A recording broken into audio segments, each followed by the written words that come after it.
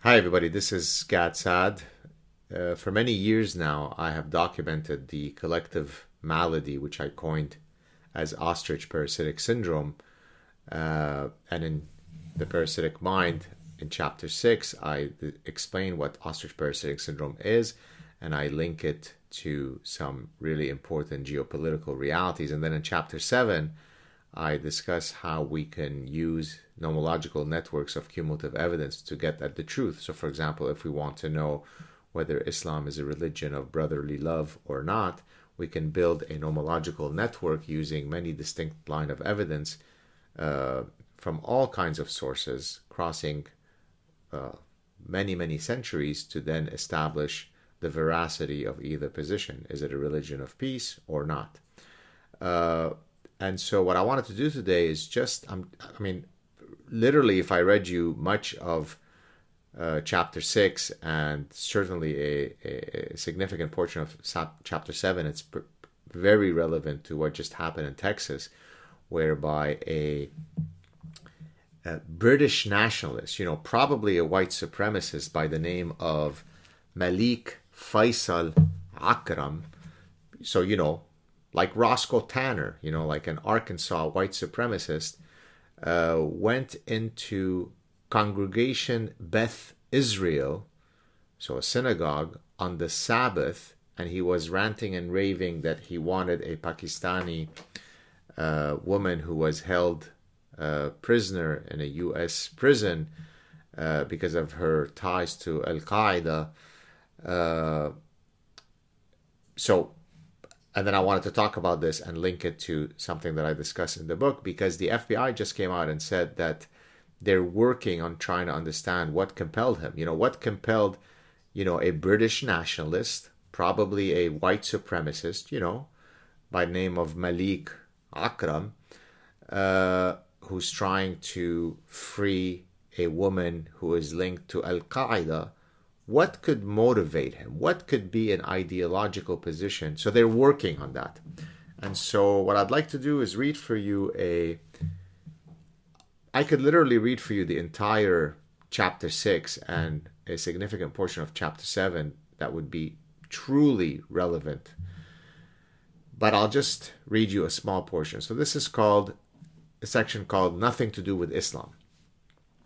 Since the September 11, 2001, Islamist terror attacks on the United States, Islamic terrorists have perpetrated more than 35,000 attacks across the globe. The attacks have occurred in nations that vary on every conceivable metric, including race, ethnicity, culture, religion, language, economic vitality, and political system. No other religion has come even remotely close to Islam in inspiring, justifying, or supporting terrorism. And yet the progressive intelligentsia insists that none of these documented attacks have anything to do with Islam. Instead, a bewildering number of other causes have been offered. Before I delve into some of these supposed causes, it is worth noting that the obfuscation starts with the use of fantastical euphemisms and misdirection in referring to the terror attacks. Apparently, the terror attacks are senseless acts of random violence. They are unprovoked, non-ideological mass murder. They are a manifestation of homegrown extremism. They are instantiations of criminality or workplace violence. And as Barack Obama's administration reminded us all, they are man-made disasters. The perpetrators of these man-made disasters are supposedly pushed to commit these heinous attacks because they are disenfranchised, marginalized, alienated, isolated, desperate, or humiliated. Furthermore, they lack hope, purpose, or meaningful relationships. They are social losers or family rejects. Many are, quote, lone wolves. Many are also young.